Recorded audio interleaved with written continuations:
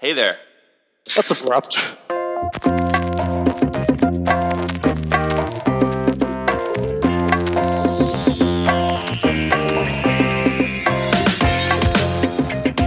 Welcome, world travelers, to the Vegas Gang Experience for Friday. Start over.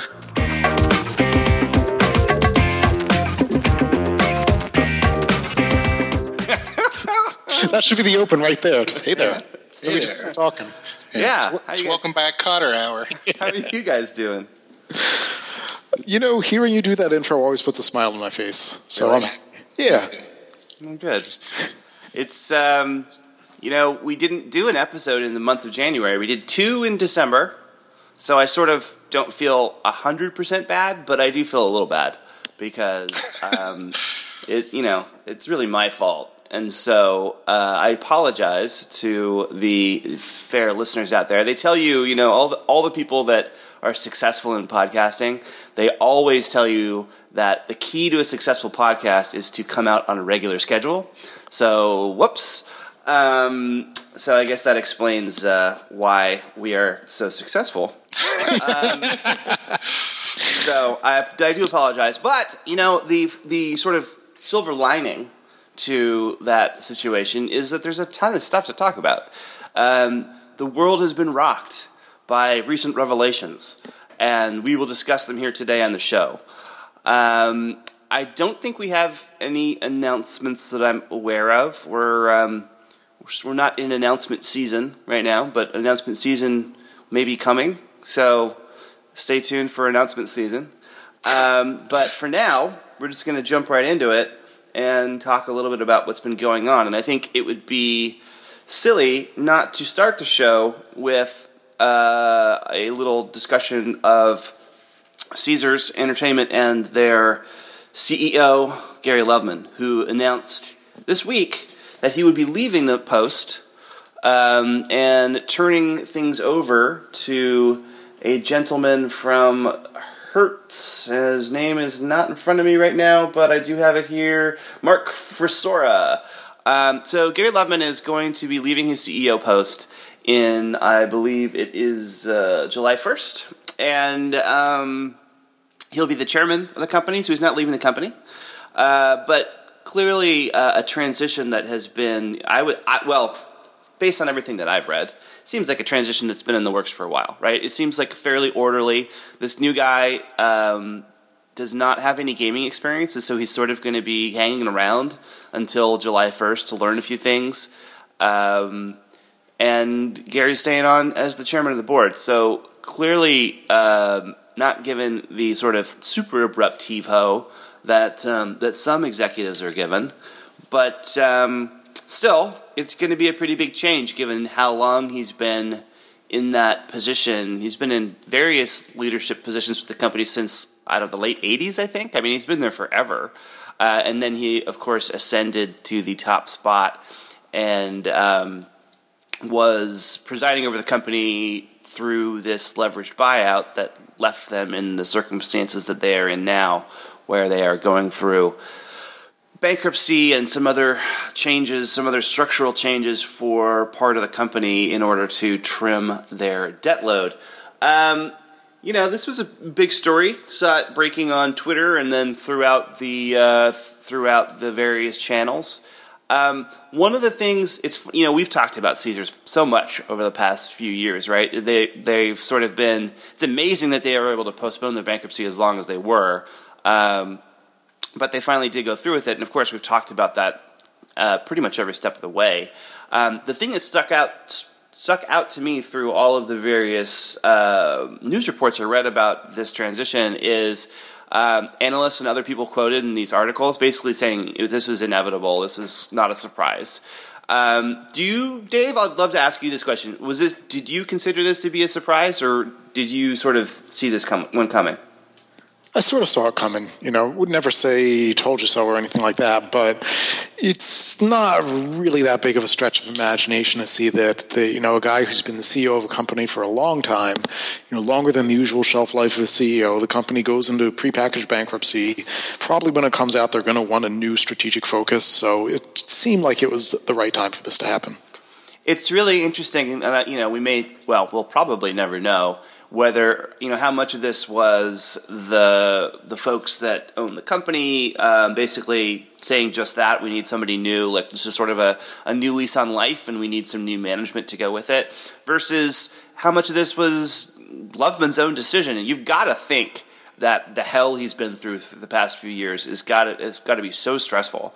And so I wouldn't be entirely surprised if he was kind of like, yep, this is a good time to wrap it up. I'm not going to leave you guys hanging. I'm going to take you through the bulk of this bankruptcy stuff, and then I'm going to step aside. So I would not be surprised to discover that he's not entirely saddened by this turn of events. Yeah, I think being CEO of a major company for 12 years is going to take its toll on you, and after a while you're probably eager to look for your next challenge or just to relax for a little bit. So I can see that definitely being part of the equation here. Yeah, and for better or worse, someone in that role, you work your ass off. It's just the way that it is. And granted, you're very well compensated, but it's hard work. And these guys definitely do put in the hours. Chuck, you wrote a piece on Vegas Stripping called "The Loveman Legacy." I think sort of reflecting a little bit on how you think this should be viewed. Do you want to talk a little bit about what you wrote? Sure, I can talk about that. Basically, it was just trying to look at the entirety of Gary Loveman's output and how he's going to be remembered and how he probably should be remembered.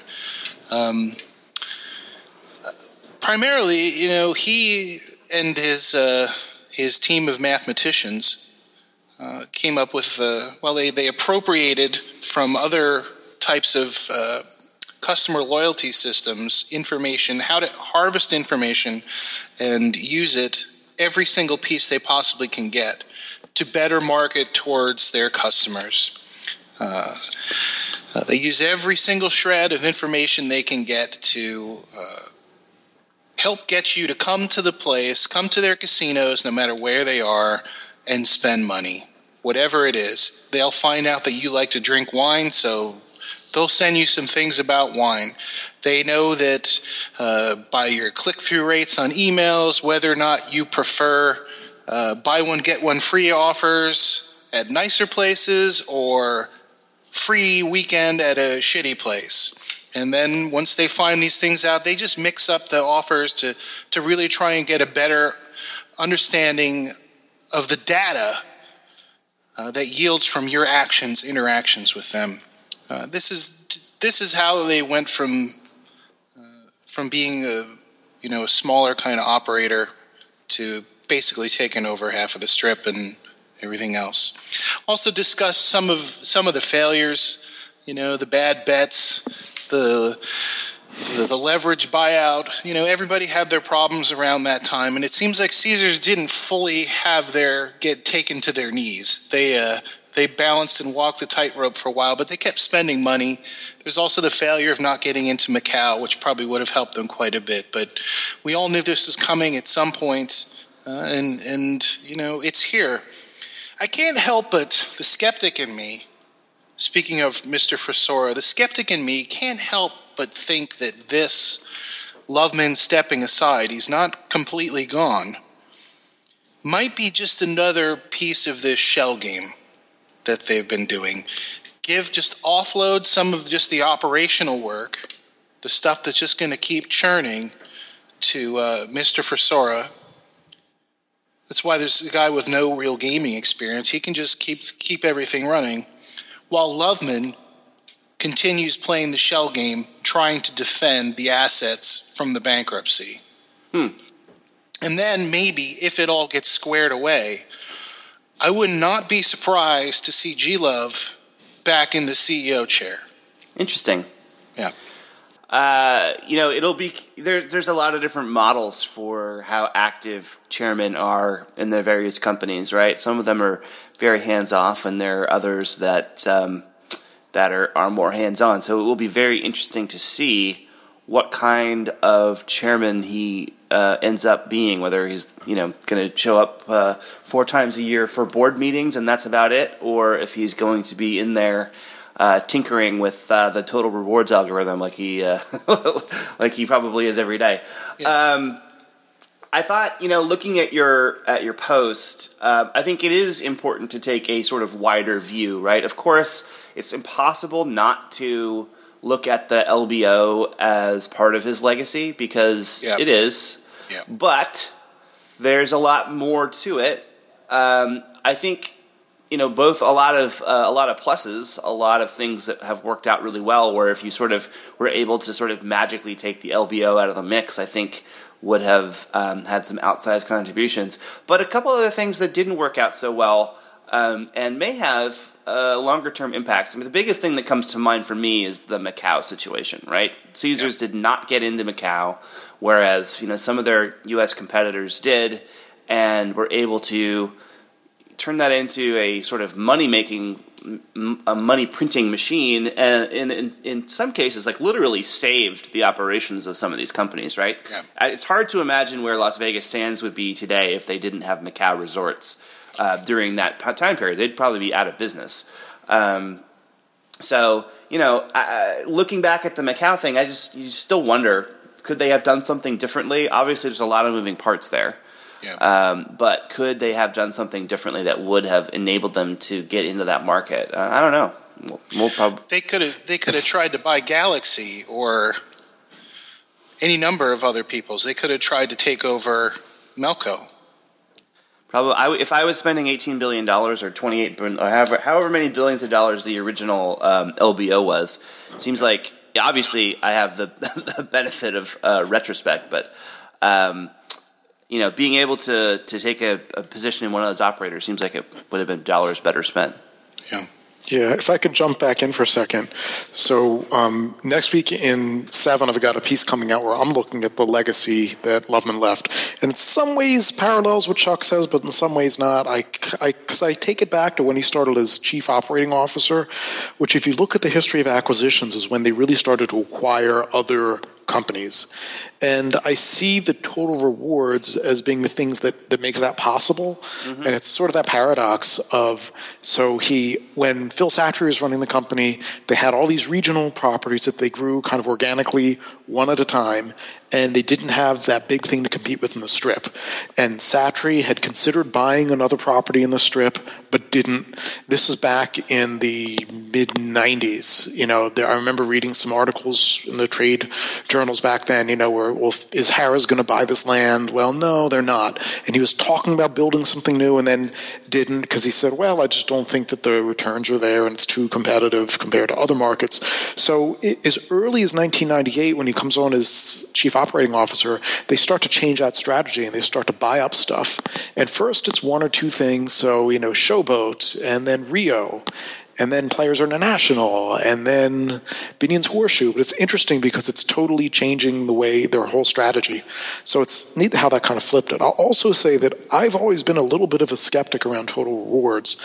And I'm not sure that the kind of what's printed on the label matches the product that you get with it, because I live in Las Vegas and I keep on getting emails telling me to pack my bags for Las Vegas. And whenever I mention that to anybody, they completely no-sell it. I'm like, yeah, but it's still a brilliant market. It's like, yeah, but they don't have a simple, zip code, whatever filter in there. Like how... In some ways, it's maybe almost a testament to how sort of back-asswards the whole casino industry is when it comes to technology. The fact that what is maybe not super cutting-edge tech compared to other industries is considered industry-leading. Yeah, and that strikes me as weird that you don't. That's this great vaunted database. I just think they could probably make better use of it. And the thing that I've always seen with the company, the company is that it's not a question of can you get an answer to the question. It's are you asking the right questions.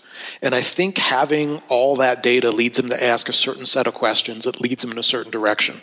Right. If that means anything. No, I think it's an interesting insight. He's an interesting character and has definitely had a huge hand in shaping the industry during his tenure. It'll be really interesting to see what this new guy does. I mean, you sort of read not a whole lot of info on him, but the stories about this transition pretty consistently mention the fact that he left Hertz last September, and there's sort of sounds like a little bit of a cloud around that. Like, it's not entirely clear. He says it was personal reasons, but you'll see a lot of other reporting that suggests there's more to it, i.e., like there's some financial issues that were operational. I don't know. It says here in the Review Journal, the investors in the company pushed for his removal, citing accounting and operational missteps. So I don't know what happened there, but ideally, this dude isn't like tainted or have some kind of issues that are going to follow him around. The parallels between the companies are interesting. I mean, in a lot of ways, they're completely different, right? But they are managing data. They do have a lot of far-flung outposts. So I don't know. It'll be interesting to see what this guy does, if he is a caretaker or if he's in it for the long haul. It's hard to imagine somebody having as long of a tenure as Loveman, but it will be interesting to see if he is in here to sort of get it healthy and then he's on his way, whether they go public or whatever happens to the company. But, I don't know. Be interesting to see. Are you super excited about the Hertz guy? Well, not knowing anything about him personally, it's an interesting choice, and I think it shows you where the big shareholders are thinking the company is going, since it's this... They go with a guy who ran a company that's kind of customer service, customer relations. They didn't go with somebody who ran a tech company or somebody who ran an entertainment company or a hospitality company. They really see it as, I don't want to say not glamorous customer relations, but sort of work-a-day sort of stuff. Car rental isn't exactly, it's not like you're bringing over the CEO of Four Seasons or something, right, or the CEO of... I'm blanking on the name of it. The George Lucas special effects thing. Okay. Whatever that's Light called. and Magic. Yeah, I was thinking JPL, but that's a totally different thing. Jet Propulsion Laboratory. That would be awesome if you did bring over the head of the Jet Propulsion Laboratory to run that. Yeah. So, like the head of Industrial Light and Magic. It's interesting the ways that you could steer it, since the gaming business touches all these other businesses. So it's kind of... That to me is kind of fascinating. That's a little bit of an insight into where they're thinking, what kind of company they think it is. I wonder, Caesars must have a pretty deep bench of talent. Why not promote somebody that's been at the company for a long time? There are, I'm sure, reasons, right? You could sort of say, well, we need somebody with a fresh take. We're going through this big change. But I'm sure that there are some number twos and number threes there that we're expecting to be Loveman's heir apparent. It's because Loveman's coming back. That does support your hypothesis. I don't know. You just wonder about. I'm sure a company full of SVPs and EVPs that would love to have that job, and were passed over. I wonder if you wonder when that sort of thing happens, if we'll see some of those people leave. Just because, they wanted that gig and they're not going to get it, so time to move on. He's a substitute teacher.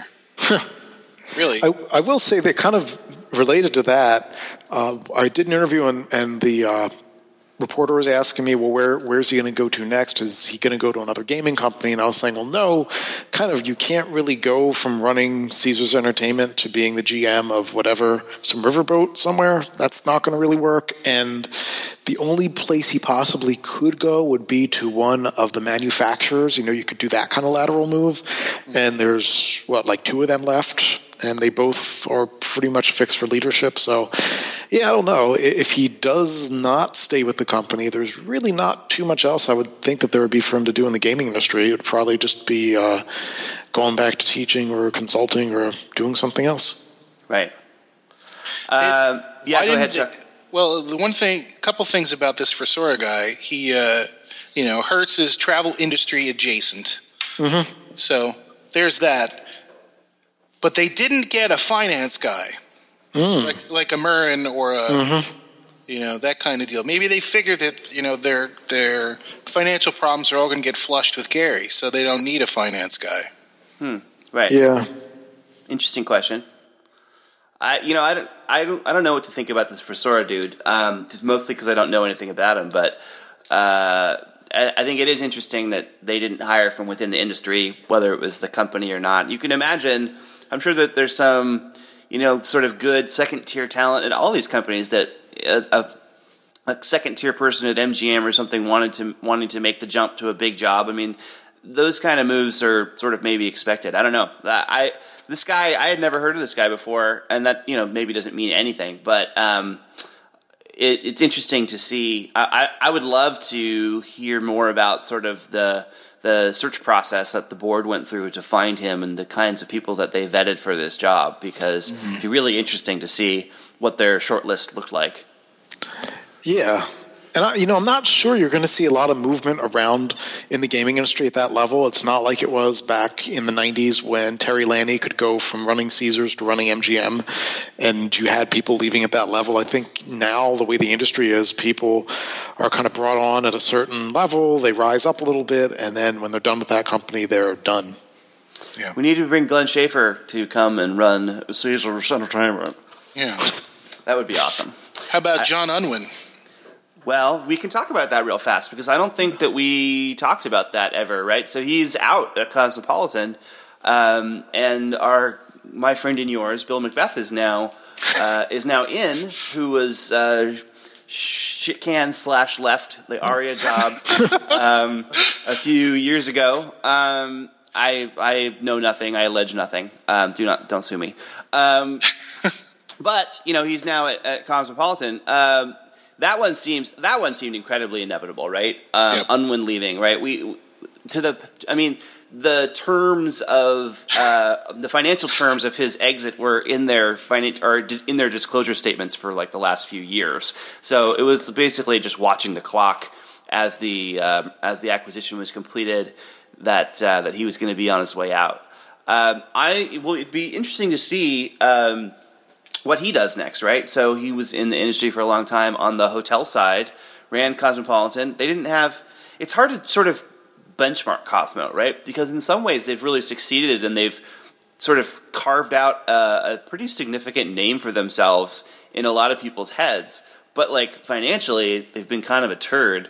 So are they a success? Obviously, if you just look at the numbers, no. But there's more to it than that, right? They have a lot of mind share that they have accumulated, and it's an interesting question. And what is the new management going to do as they take over? I don't know. How do you feel about this one, Chuck? Do you feel like Cosmopolitan is a success? Cosmopolitan is definitely a success. The doors are open. Everything's getting better. They're not really changing too much. They're not. The only things that changed was the show, but that was more of a weird contractual freakout. It seems like it's been a pretty consistent place. The people who were there after they fired the first wave of incompetence, they've got a real solid team. Tom McCartney, I don't know if he's still there, but he basically put a lot of those things back together. I don't see this thing as failing on any level at all. It just swept the entire Trippy's readers poll that we put up. People love it, and I think the fact that it is independent is fantastic. And even more evidence, you see Aria, who internal documents showed before Cosmo opened, they didn't see Cosmo as a threat. They didn't see it threatening any of their dining, any of their other venues, or the casino or the shows. But Aria is swapping out restaurants left and right, and all the new ones are coming with wax mustaches, to try and capture the mind share of the Cosmopolitan. Right. So the proof is in the pudding. What is mind share? Mindshare. Sorry. It sounds like an ISP from the late '90s. It is. It's one of those buzzwords that I hear and think of with such disdain. But basically, the idea that it's captured a lot of people's attention. Like people are talking about Cosmopolitan. When people know about it, people are like, "Oh, I've heard about that place. I want to stay there." That's basically what I mean. Okay. Is it something that thought leaders do? Yes, exactly, Dave. You know exactly what I'm talking about. Good.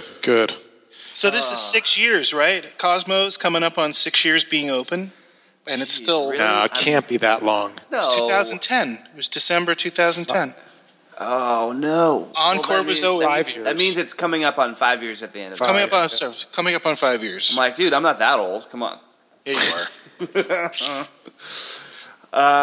Yeah, I think it will be interesting to see if they make any strategic changes. I mean, obviously, they can't go on losing money forever. So they either have to find a way to make more money, like whether it's increasing volume or changing some things around.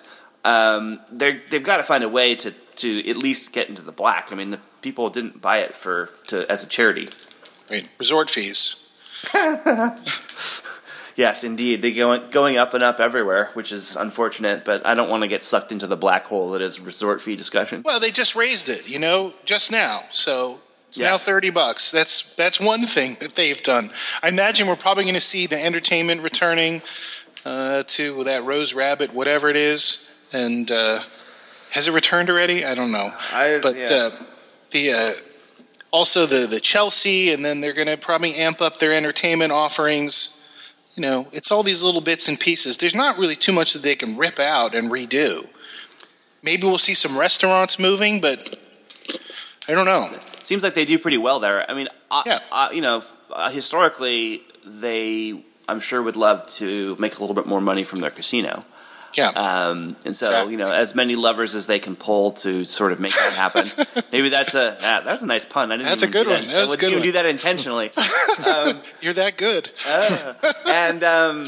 So, keep turning those knobs. But, it's interesting to sort of note the change in leadership there. And we'll see if anything changes operationally. I guess it's hard to sort of determine if, since they're changing owners at the same time, sort of where the dictates are going to come from if things start changing around. But it will be interesting to see. Obviously, Macbeth has got a long history in the gaming industry and has run a lot of successful places. So he's definitely got that going for him. Mm-hmm. Yeah. All right, let's hop in our Winnebago and drive down to SLS, which stands for SLS. So, we've talked about SLS several times since the property opened, given the turmoil in their own management situation. That seems to have settled down a little bit, but there's two things I wanted to talk about here. One was just noting some restaurant changes there. Their pancake joint, Griddle Cafe, has been changed out to what sounds like a more traditional kind of cafe. There's sort of two sides to this coin, right? Any new place tweaks stuff, figures out what works and what doesn't. The situation here, honestly, I feel like seems different to me. It feels like they're working a little bit harder than they maybe thought they were going to have to work, and things have been a little bit tougher. You still pretty consistent, not scientific, but you still pretty consistently hear stories about people spending time there and the place being pretty much empty. If those things are more than just anecdotal, then it sounds like it's a little bit of a slog for them. There's been some consistent rumors about some of these other places closing, which would be, I think, for a place that really built its whole vibe around the restaurants and the nightclubs, it would be a pretty significant moment if some of these places did end up closing. Chuck, what do you think? Oh, man. God, their whole theorem, the whole raison d'être is Sweet. Thank you. Sorry, I've been studying Rush lyrics. Did you watch Beyond the Lighted Stage? It was on Palladium the other night, and I was watching it. Seen a couple more of it. I didn't watch that recently, but I have it committed to memory. But anyway, their reason for existence has always been that they have all these great in-house SBE brands that they can leverage to bring all the great people who love all these brands in Los Angeles to their property, and they're just going to love all the brands that they love back home. And this was the thing that was going to set them apart. And you tack on to that the fact that they've got one of the most exciting chefs in the known universe right now, who is basically being their dining curator and he's opened 2 restaurants in that place. He has 2 at Cosmopolitan as well. Well, 3. Jose Andres. And if any of these things kind of close, it's really sort of bad news for them, because they've put a lot of stock in this and a lot of stock in the fact that Foxtail was going to bring all these Angelinos, and same with the Life nightclub. And as it turns out, the theory is kind of failed. It's kind of failing. Who knows how long they're going to be able to keep this thing going, but it's obvious that the demand they expected from their brands is not happening. There's so many other options on the Strip for sushi. Really, it's kind of amazing that they thought that these things were gonna last. Is this the case? Go ahead, Dave. Is this the case of them overestimating the palates of the market? I mean, if they'd have put in Guy Fieri or Margaritaville. Well, you think about their neighborhood, right? I mean, they at least in the conversation that I had with Aslan, he spoke to that specifically, saying, we realize that the neighborhood is a little bit more on the. He definitely didn't use the word downscale, but he's more on sort of the lower end of the people's budgets. We want to be the place where the circus guest, has their nice dinner on their trip, right? They come over to SLS and have their nice meal at our place. That is, they were at least trying those lines on to see if they would fit. But no. Yeah. Why would you walk across the street to go to 500 Degree Pizza when there's probably 4 pizza places over there, And they don't even have a good cafe. The cafe at Circus is open all the time. Right. Right? But the Griddle closes at 3 p.m.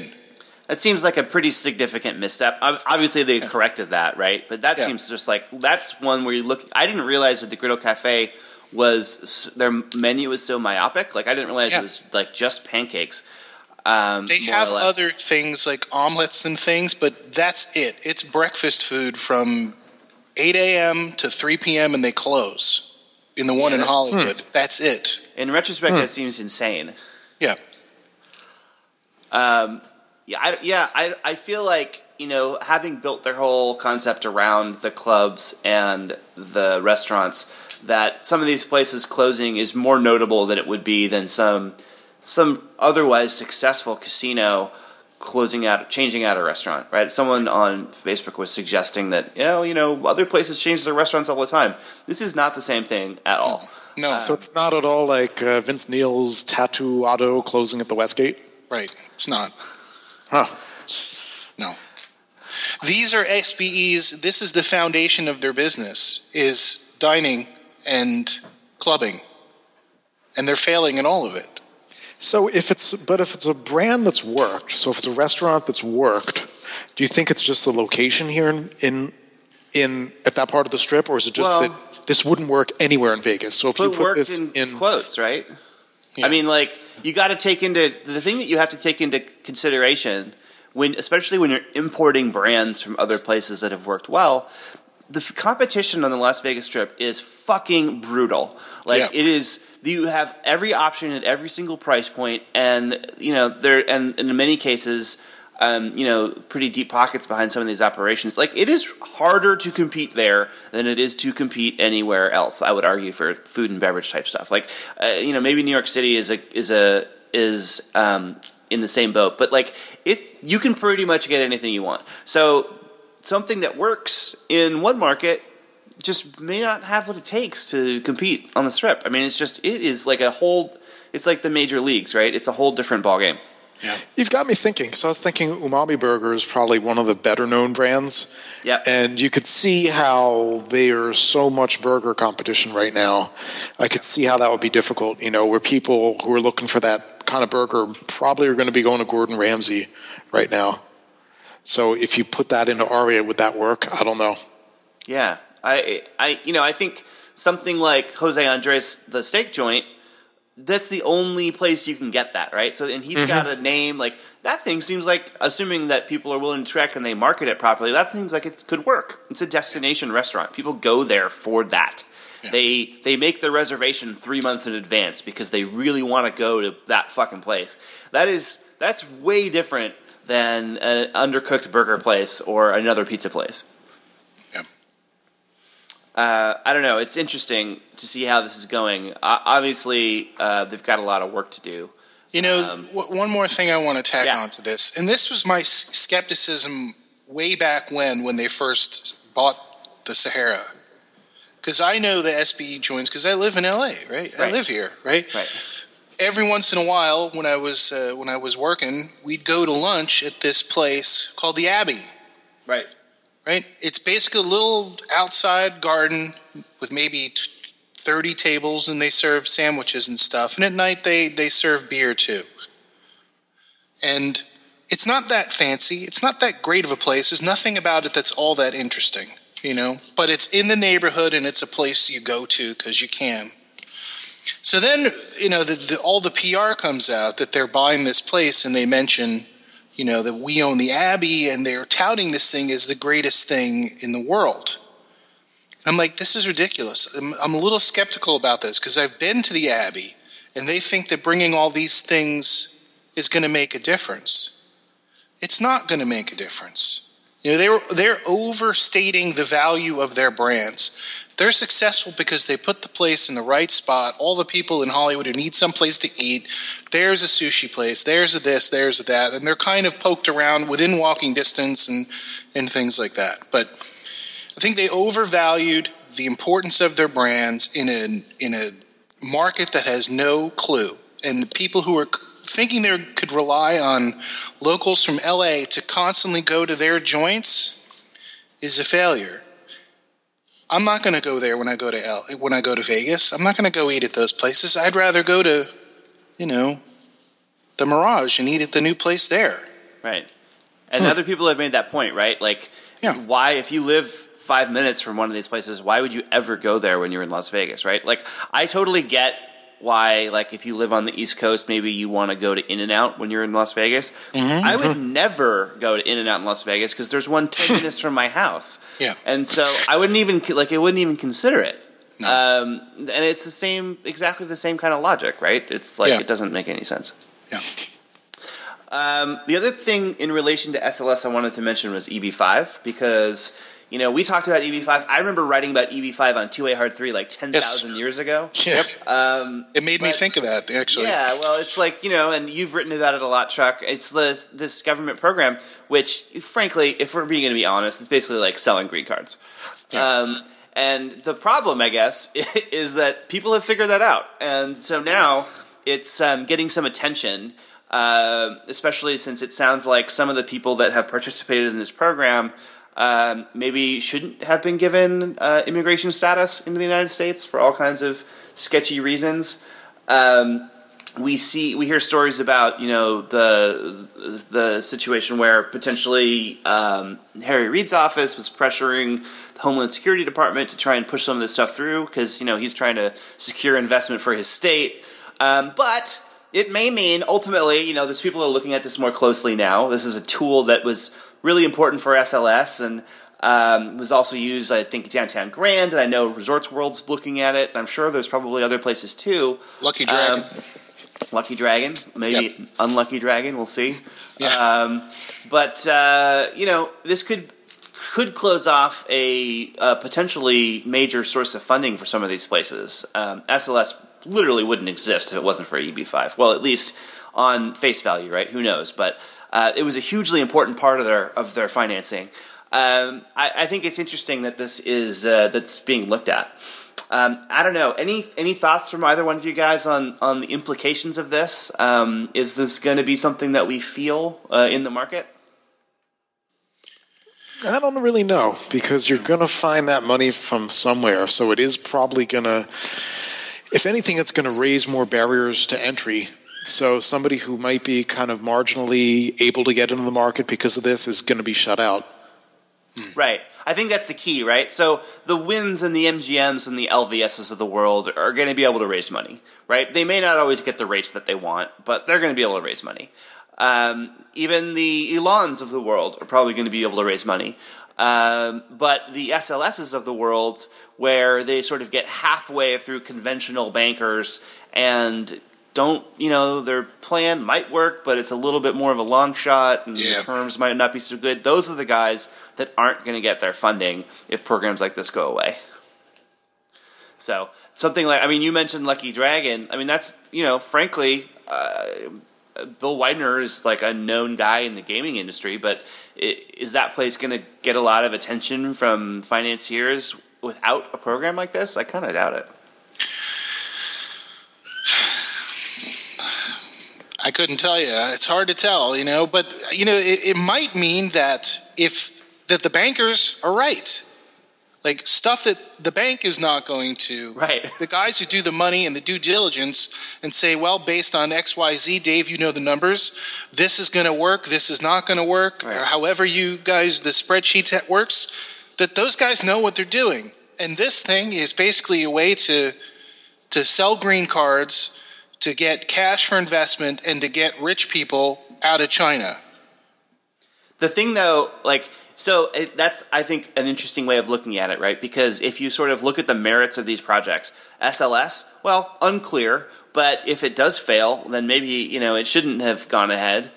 Downtown Grand, also unclear, but again, struggling, probably a sketchier investment that didn't attract a lot of sort of top-tier financiers, or at least in the quantities that were necessary to fully fund the project. The thing that I think is interesting, though, is Resorts World. Right, because we are looking at this project like it's going to be this amazing thing, this gift to Las Vegas, being put together by a very successful company. I think it's very interesting to consider how it might be impacted by this and whether or not, it can complete its financing without it. Assuming that the program is either slowed down or halted. Maybe, who knows? Maybe everything is going to continue, and there won't be any impact at all. But it seems like, at a minimum, people are taking a closer look, and anything that sort of gets branded with we're letting terrorists into the country, probably isn't going to probably is going to get a little bit more scrutiny, whether it's deserved or not, just because of the political football that stuff can be. So. I don't know. I think it's really interesting. Go ahead, Joe. I'm compelled to think about when we talked about the Nazarian thing, how Dave mentioned that the Gaming Control Board doesn't want anything that's going to, embarrass the state, the state's industry, and this kind of does to a degree. Well, and the other thing about Resorts World, sorry to steamroll, but they're a Malaysian company using a U.S. government program to build a foreign-backed resort in the U.S. Right. You might think maybe this government program should be based on American companies. It's an interesting question, right? Obviously they're going to be employing Nevadans. American people, right. Right. So, that's a pretty important piece of this whole thing, right? So, obviously Resorts World being built, assuming it's not a dismal failure, will support the Nevada economy. Which is, I'm sure the important piece for people like Harry Reid and, the governor of Nevada and et cetera, et cetera. I don't know. I think it'll be interesting to see if it has any impact on Resorts World at all as they're trying to put this stuff together. All right. So we've touched on a few things. There were still a couple other things I wanted to touch on before we wrapped up. The Riviera. This might be a short topic because I don't think there's a lot of information out there right now. But there's a rampant rumor floating around that the Riviera has been sold. And there's at least some speculation that it's being sold to be leveled and turned into some other kind of used for some other purpose. And there's another sort of tangent on that rumor that it's just it's being purchased and it's going to be used for gaming. It's just going to be repurposed. So I don't know. It's an interesting question. I guess since we don't know anything, I think the obvious sort of fun speculative angle we can take is who is going to buy the Riviera. Now let's assume for a second that it's not being flattened to being turned into a shopping mall, because that would be depressing. Let's assume that it's going to be used as a casino, whether it's going to be augmented or refurbished or whatever. But our good friend Derek Stevens has had some financial participation in the Riviera. Do we think Derek's making a big play to go up on the Strip? I don't know. I mean, honestly, this is the first I've heard of it, so I guess I'm not keeping my ear to the ground enough. But it's an interesting question. You know, if SLS was a huge smashing success, you could probably see would be a lot more interest there right now. So it's a tough location for sure, and I'm not sure who would really want to get in there right now. Yeah, I agree. It does seem like you would. I think it would have to be like dirt cheap for it to really make sense because of where we sort of are economically and where the neighborhood is at. It would have to be really cheap. I hope that, you know, assuming that these rumors are true, I hope it's not going to be turned into a shopping mall. Just because, you know, it would be sort of a sad piece of history disappearing. Yeah. Well, even though, frankly, it is kind of in disrepair and kind of gross. But still, that would be sad. Anything can be fixed. Well, you know, but 50-year-old plumbing, I don't know. Well, right. Might be better off. They did the bills. Yeah. 50-year-old plumbing supports service, luxury, and style. So there you go. Exactly. I don't know.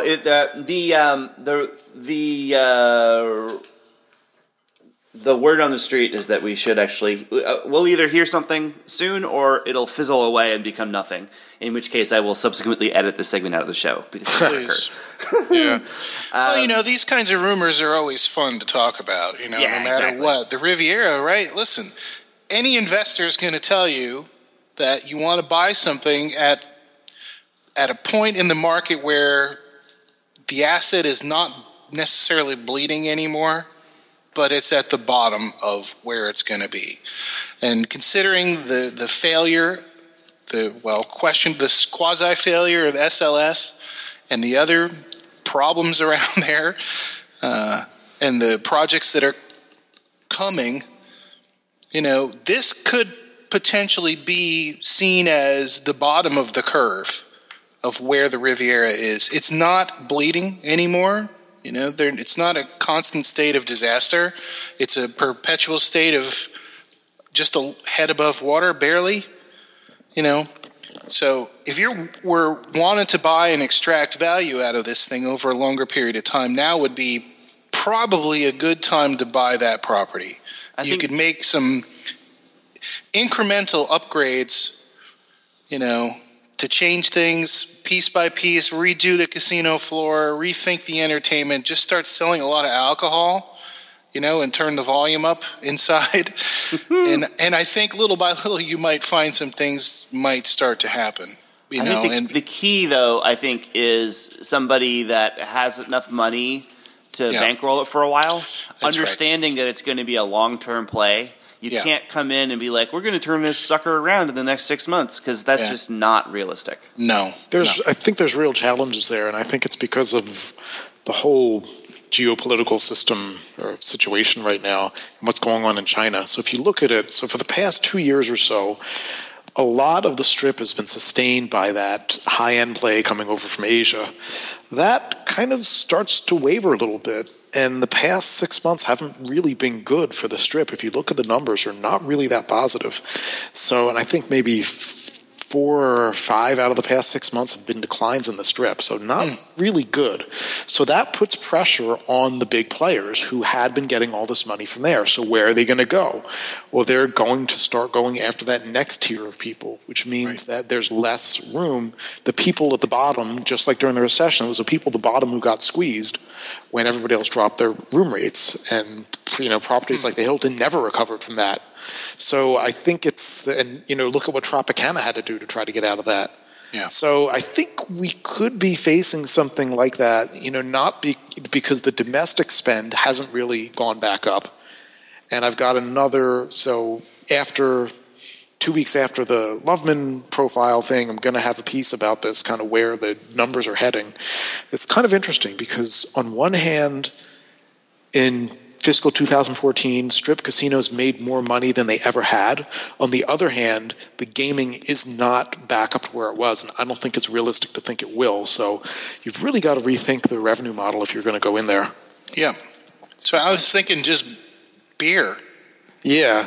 You know? Because you're not going to be able to compete with the retail gambler because they don't have the money that they do. And if they do, they're plunking it away at Total Rewards or someplace like that. So, beer is a good place to start.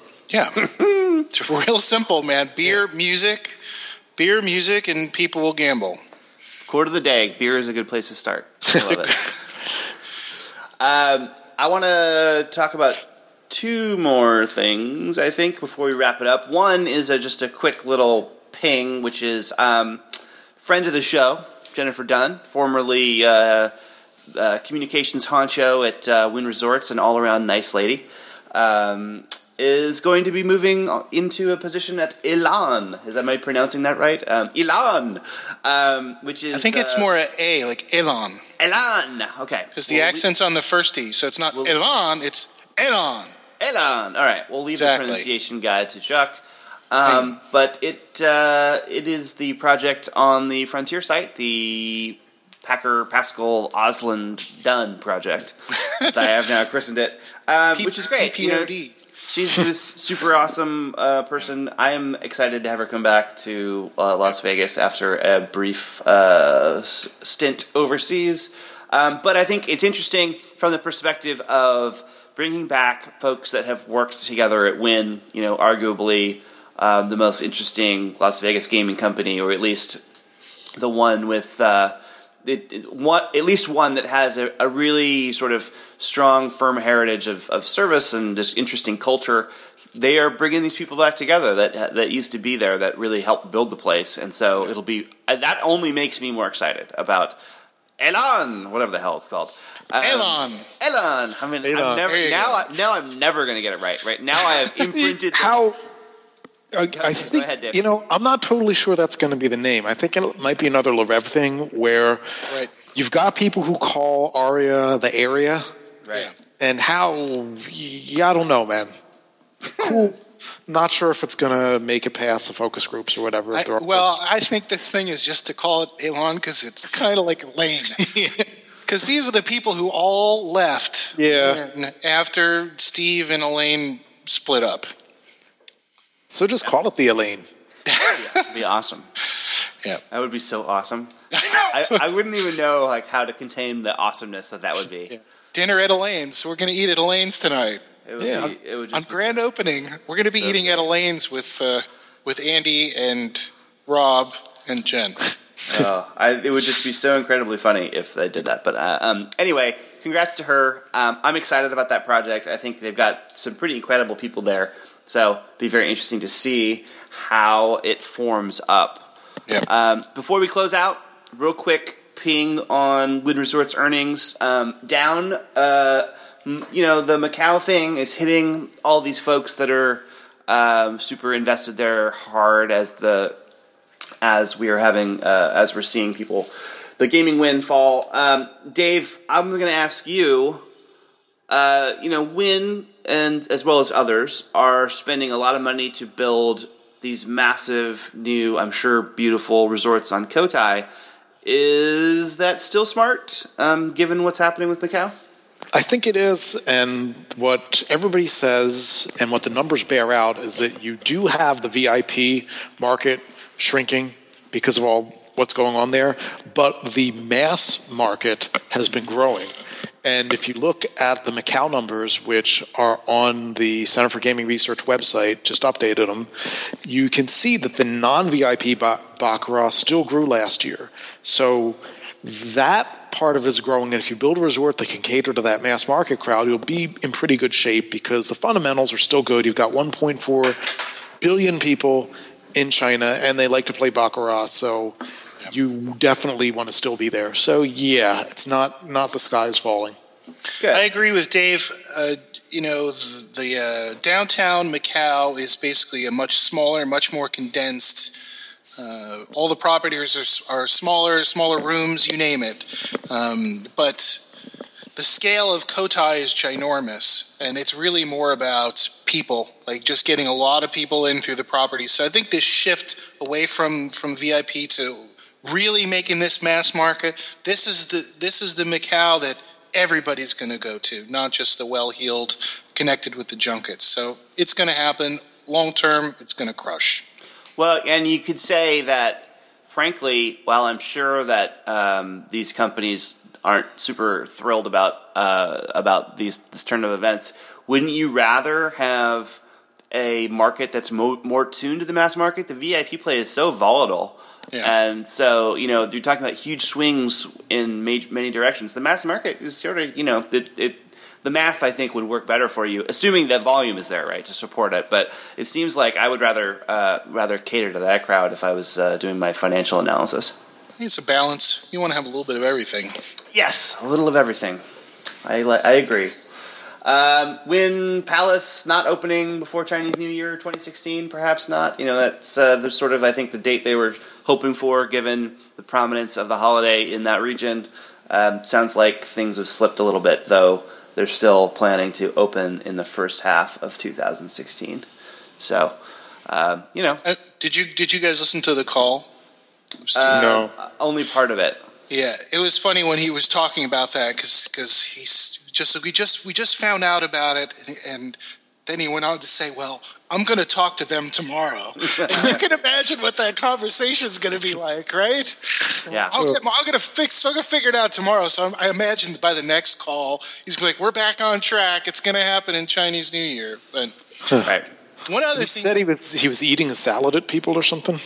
Well, in the end, he's, whenever Robin Farley from UBS gets on the call, he's always, "Hi, Robin." He gets very kind of chatty, and, she, I guess he likes her. So he's kind of flirting with her a little bit. And then in the middle of his answer, he's chomping on his salad and stuff. It seems like he's always eating lunch during the earnings call. It's kind of fun. It must be awesome to be able to do that. Yeah. In fact, I think I've got a salad right here. Do you guys mind if I... I do mind. Okay. Yeah. One other thing about the call I wanted to throw out to you guys was Steve, he mentioned an analyst asked him about capacity going forward in Vegas. And Steve answered the question by talking about Resorts World and Elan. Yeah. And he said, he never mentioned Andrew Pascal by name, and he didn't mention the name of the resort. Maybe he doesn't know. He doesn't read VT. That's a shame. But he didn't. And he talked about the numbers: $2 billion here, $4 billion here. There's going to be $6 billion worth of work right in front of our 2,000 feet that faces the Strip, and I love that. He got very excited, saying that he's going to be the beneficiary of all of this. $30 to $50 million a year is what Elan and Resorts World are going to add to Wynn. What do you guys think? I believe that. Yeah. I think, honestly, I think he's coming from a position of strength, right? The alternative is a dust bowl across the street. Clearly, it's way better to have people coming in, and it's going to bring more people to that part of the Strip. It's going to bring more people into town. And if he believes, as I think, it's pretty clear just from his statements and frankly his ego, and to be honest, just the place is pretty darn nice, that they do have the best product, or at least compete for that title. And so why, if you do have the best product, you really don't have anything to worry about. I'm curious also, just to throw another question at you guys. When those two properties are built, we've got the Elan, which I imagine is going to be more of a boutique thing. They're spending less money, but it's going to be high scale. And Resorts World, which is a little more mass market, further away up on the Encore side. How exactly is that going to change the Encore Wynn facade facing the front? Are things going to change up by the north entrance by Encore? They're going to rip out some things, and is the street going to become active there instead of just a giant sidewalk? Think about that for a minute, right? If you follow the pattern that you have at other intersections, if the volume increases, then you're going to have to start putting in overhead walkways, and you're going to want to try to integrate those so that they empty out into your resort. So I wouldn't, assuming that sort of that trend continues, I wouldn't be at all surprised to see them try to integrate something that would dump people into Encore. Hopefully that doesn't mean they have to kill the Sinatra restaurant to do it. But I wouldn't at all be surprised to see them try and, assuming, this is obviously going to be years down the road, but assuming that they do overhead walkways and stuff, you got to think that they're going to try and suck those people right into the resort. Yeah. The stairway right in front by the beach club, that's going to be totally different. Because that's probably where the walkway might dump off. Right there. You could easily imagine that being reconfigured, right? There's obviously, they've to their benefit, they've got a fair amount of space to play with. But you got to think that if those places are big successes and people are spending 10 minutes at the stoplight, that the county is going to want to put in some better flow, and the resorts are going to want to tap right into it. And one more thing about the money, the $30 to $50 million. Do you think that accounts with the people who might just go walk across the street to the other places? I mean, it's hard to say whether he's literally just throwing out something off the top of his head, or whether it's an actual competitive analysis that someone did. I mean, it could be either, frankly. I don't know. I don't. Him saying that, I think it's completely plausible. What he's suggesting. I don't have any trouble believing it. But it's also a forward-looking statement that might not certifiably be true. It is indeed. Yeah, I don't have any trouble believing those numbers. They seem totally plausible to me. Yeah. Pretty excited for that. Very excited. Yeah. All right. I think we're going to call it a night, and we will wrap things up. So before we go, we will participate in a seance known as Sherbets, where we connect our hands together and recite the names of things that we want you to buy. Or something like that. This is an opportunity for us to recommend things to you, things that we think are interesting in our lives. So, I'm going to go around my table here. Charles, do you have anything for us today? Start with Dave. Dave, do you have anything for us today? I absolutely do have something for you and for everybody who is a fan of Las Vegas history. Oh, great. My very good friend Larry Gregg, who is an excellent historian, has just come out with a brand new book. No, that's how you take this. Yeah, Benjamin Bugsy Siegel, The Gangster, the Flamingo, and the Making of Modern Las Vegas. And I was lucky enough to get to read it when it was in galleys or whatever they say, so before it was done. So I've got a little blurb in the back, and it's really a cool book. Larry does a great job of getting through all that hype and all that misinformation about Siegel, and he really looks at what actually happened, and there's some fascinating stuff. So a lot of things that people said that were just kind of rumors and innuendo, he gets to the bottom. So, for example, there was some kind of rumor going around that Siegel was in Italy, and some of the top members of the Nazi party crossed paths with him, and he wanted to kill him, but he didn't. And Larry actually goes back and looks at his travel records and the travel records of these Nazis and learned that, this is plausible and as incredible as it sounds. This meeting probably did happen. So it's really interesting. Just a really interesting book. It is a little bit on the pricey side because it's published by an academic publisher, so they tend to be kind of pricey, but it's a great book. So highly, highly recommended. Cool. Well, we'll put the link in the notes. Yes. Dave, send me that link and I'll make sure I get it. I just have. Sweet. Chuck, you got something? Or, yeah, I did. I had to look up the details because I have a bad memory, but My pick is, my sherbet is one of the occasional papers from the Center for Gaming Research entitled Scouted, an inadvertent archive from the Search for a Cinematic Vegas by Catherine Borg.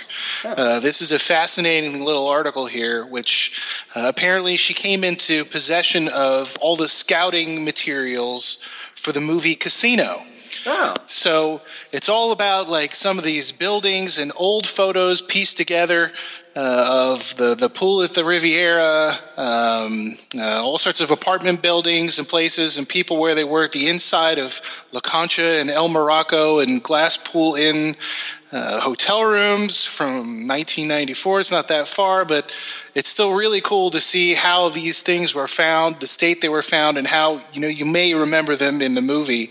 It's pretty awesome stuff. And the thing that killed me really at the end was she She talks about copyright law, whether or not she could make a book out of this stuff. And because it's basically all this information that's been found from multiple sources. And who knows if the movie studio owns this? Who knows who owns this? But she's got it, and it's a big question about copyright law, whether or not it can be published, and has some fun conclusions there. Really fascinating fun. If you like the movie, this is a really nice little nugget to stick in your back pocket. Cool. Yeah, thanks for mentioning that. That's really cool.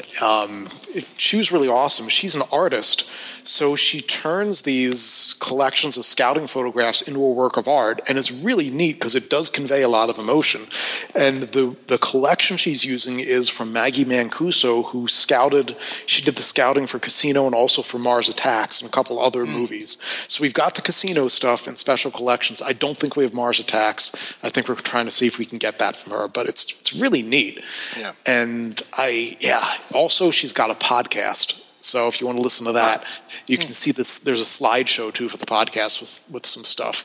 And it's just neat because, I don't know, it's just really cool. It is cool. Those rooms are totally awesome. If you guys ever are at UNLV and want to come up and look at it, anybody can look at these. It's pretty cool.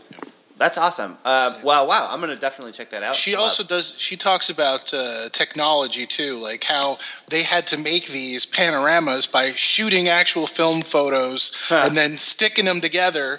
And then once a week, Scorsese would fly in and look at the photos and look at the stuff. They didn't just email it to him, like just take an iPhone panorama, boop, here's the whole room, gone. It had to go through all these steps. It would take weeks just to get stuff done. Amazing. Wow, that's cool. Yeah. I love that. That's great. Well, thanks, Chuck. Yeah. And thanks, Dave. Well. Yeah, exactly. Thank you. Thank you. Cool. So, last but least, I'm actually not recommending anything. Like, I'm actually recommending you don't do this. But I'm going to talk about it anyway. The Photos app on the Mac. So for ages, Apple's shipped an app called iPhoto that's been on the Mac for managing your photos. And it's frankly a little long in the tooth these days. And this week they released to developers a preview version of their upcoming Photos app, which is just called Photos. And it's pretty cool. Like, I'm saying don't do this because I don't want to be responsible for, it's not a finished piece of software, and if it loses all your photos, I don't want to be in trouble. But it's going to be, I think, a great update. So for those of you guys that are on the Mac, especially if you have an iPhone, they're connecting it all together in an even smarter way than before with iCloud and stuff. So it's going to be, sounds like it's going to be even better. So I'm pretty psyched on it. I think it's a nice update. iPhoto is an app that I sort of have a love-hate relationship with. And so I'm happy to see something come along. It's wicked fast. Nice. So I don't know. It's very promising. It's coming out to customers in the spring. I think it's free, so you'll get that from Apple. But just a little preview of what is coming for those of you that have large photo libraries that care about that sort of thing. Yeah, man. Granted, I have a pretty old iMac. It's long in the tooth. It's ready to get upgraded, but I can't do anything if I have iPhoto open. A, I have billions of photos, and B, this thing, it's a nightmare. So happy to hear that there's a new version. Yeah, I think it's going to be a nice update. So, all right. I'll put a link for that in the show notes if people want to see screenshots of it, in case you're curious. All right, so that is it for today. Please don't forget to rate the show on iTunes. It helps us out. It helps our ranking in the charts and the search engines and stuff, so please do that. If you want to leave a comment about today's show, please visit VegasGangPodcast.com and find the post for this episode, and you can leave a comment there. You can also reach us at Vegas Gang. I saw today that the dude that owns the Double Down and Frankie's Tiki Room followed us on Twitter. So if you're out there listening, I actually haven't been to either one of your establishments, but I hear they're fantastic, and I would love to try them. So other folks out there, you can follow us on Twitter at Vegas Gang, or you can interact with us that way as well. That is it for today. Thanks to you guys for being here. I'm going to go around one more time, and you can tell people where they can find you. Dr. Dave, if people want to hear more from you, where should they go? Oh, just I'll be, when I've got something to say, I'm sure I'll be somewhere. Voice from the heavens. I like that. Just a big booming voice. Grandissimo on TV. You've conquered all the other media, so I assume that TV show is next. Chuck Monster, where can people find you? You can find me at vegastripping.com. Mucho excelente. You've been posting up a storm there, which is always nice to see, so congrats on that. Back on the horse, man. Thank you. It's cool to see. People can download my iPhone app, VegasMate, from the iTunes App Store. And that way you can not contact me, but at least sort of live vicariously through the app. Thanks to you guys. Have a great weekend. All right. Thank you.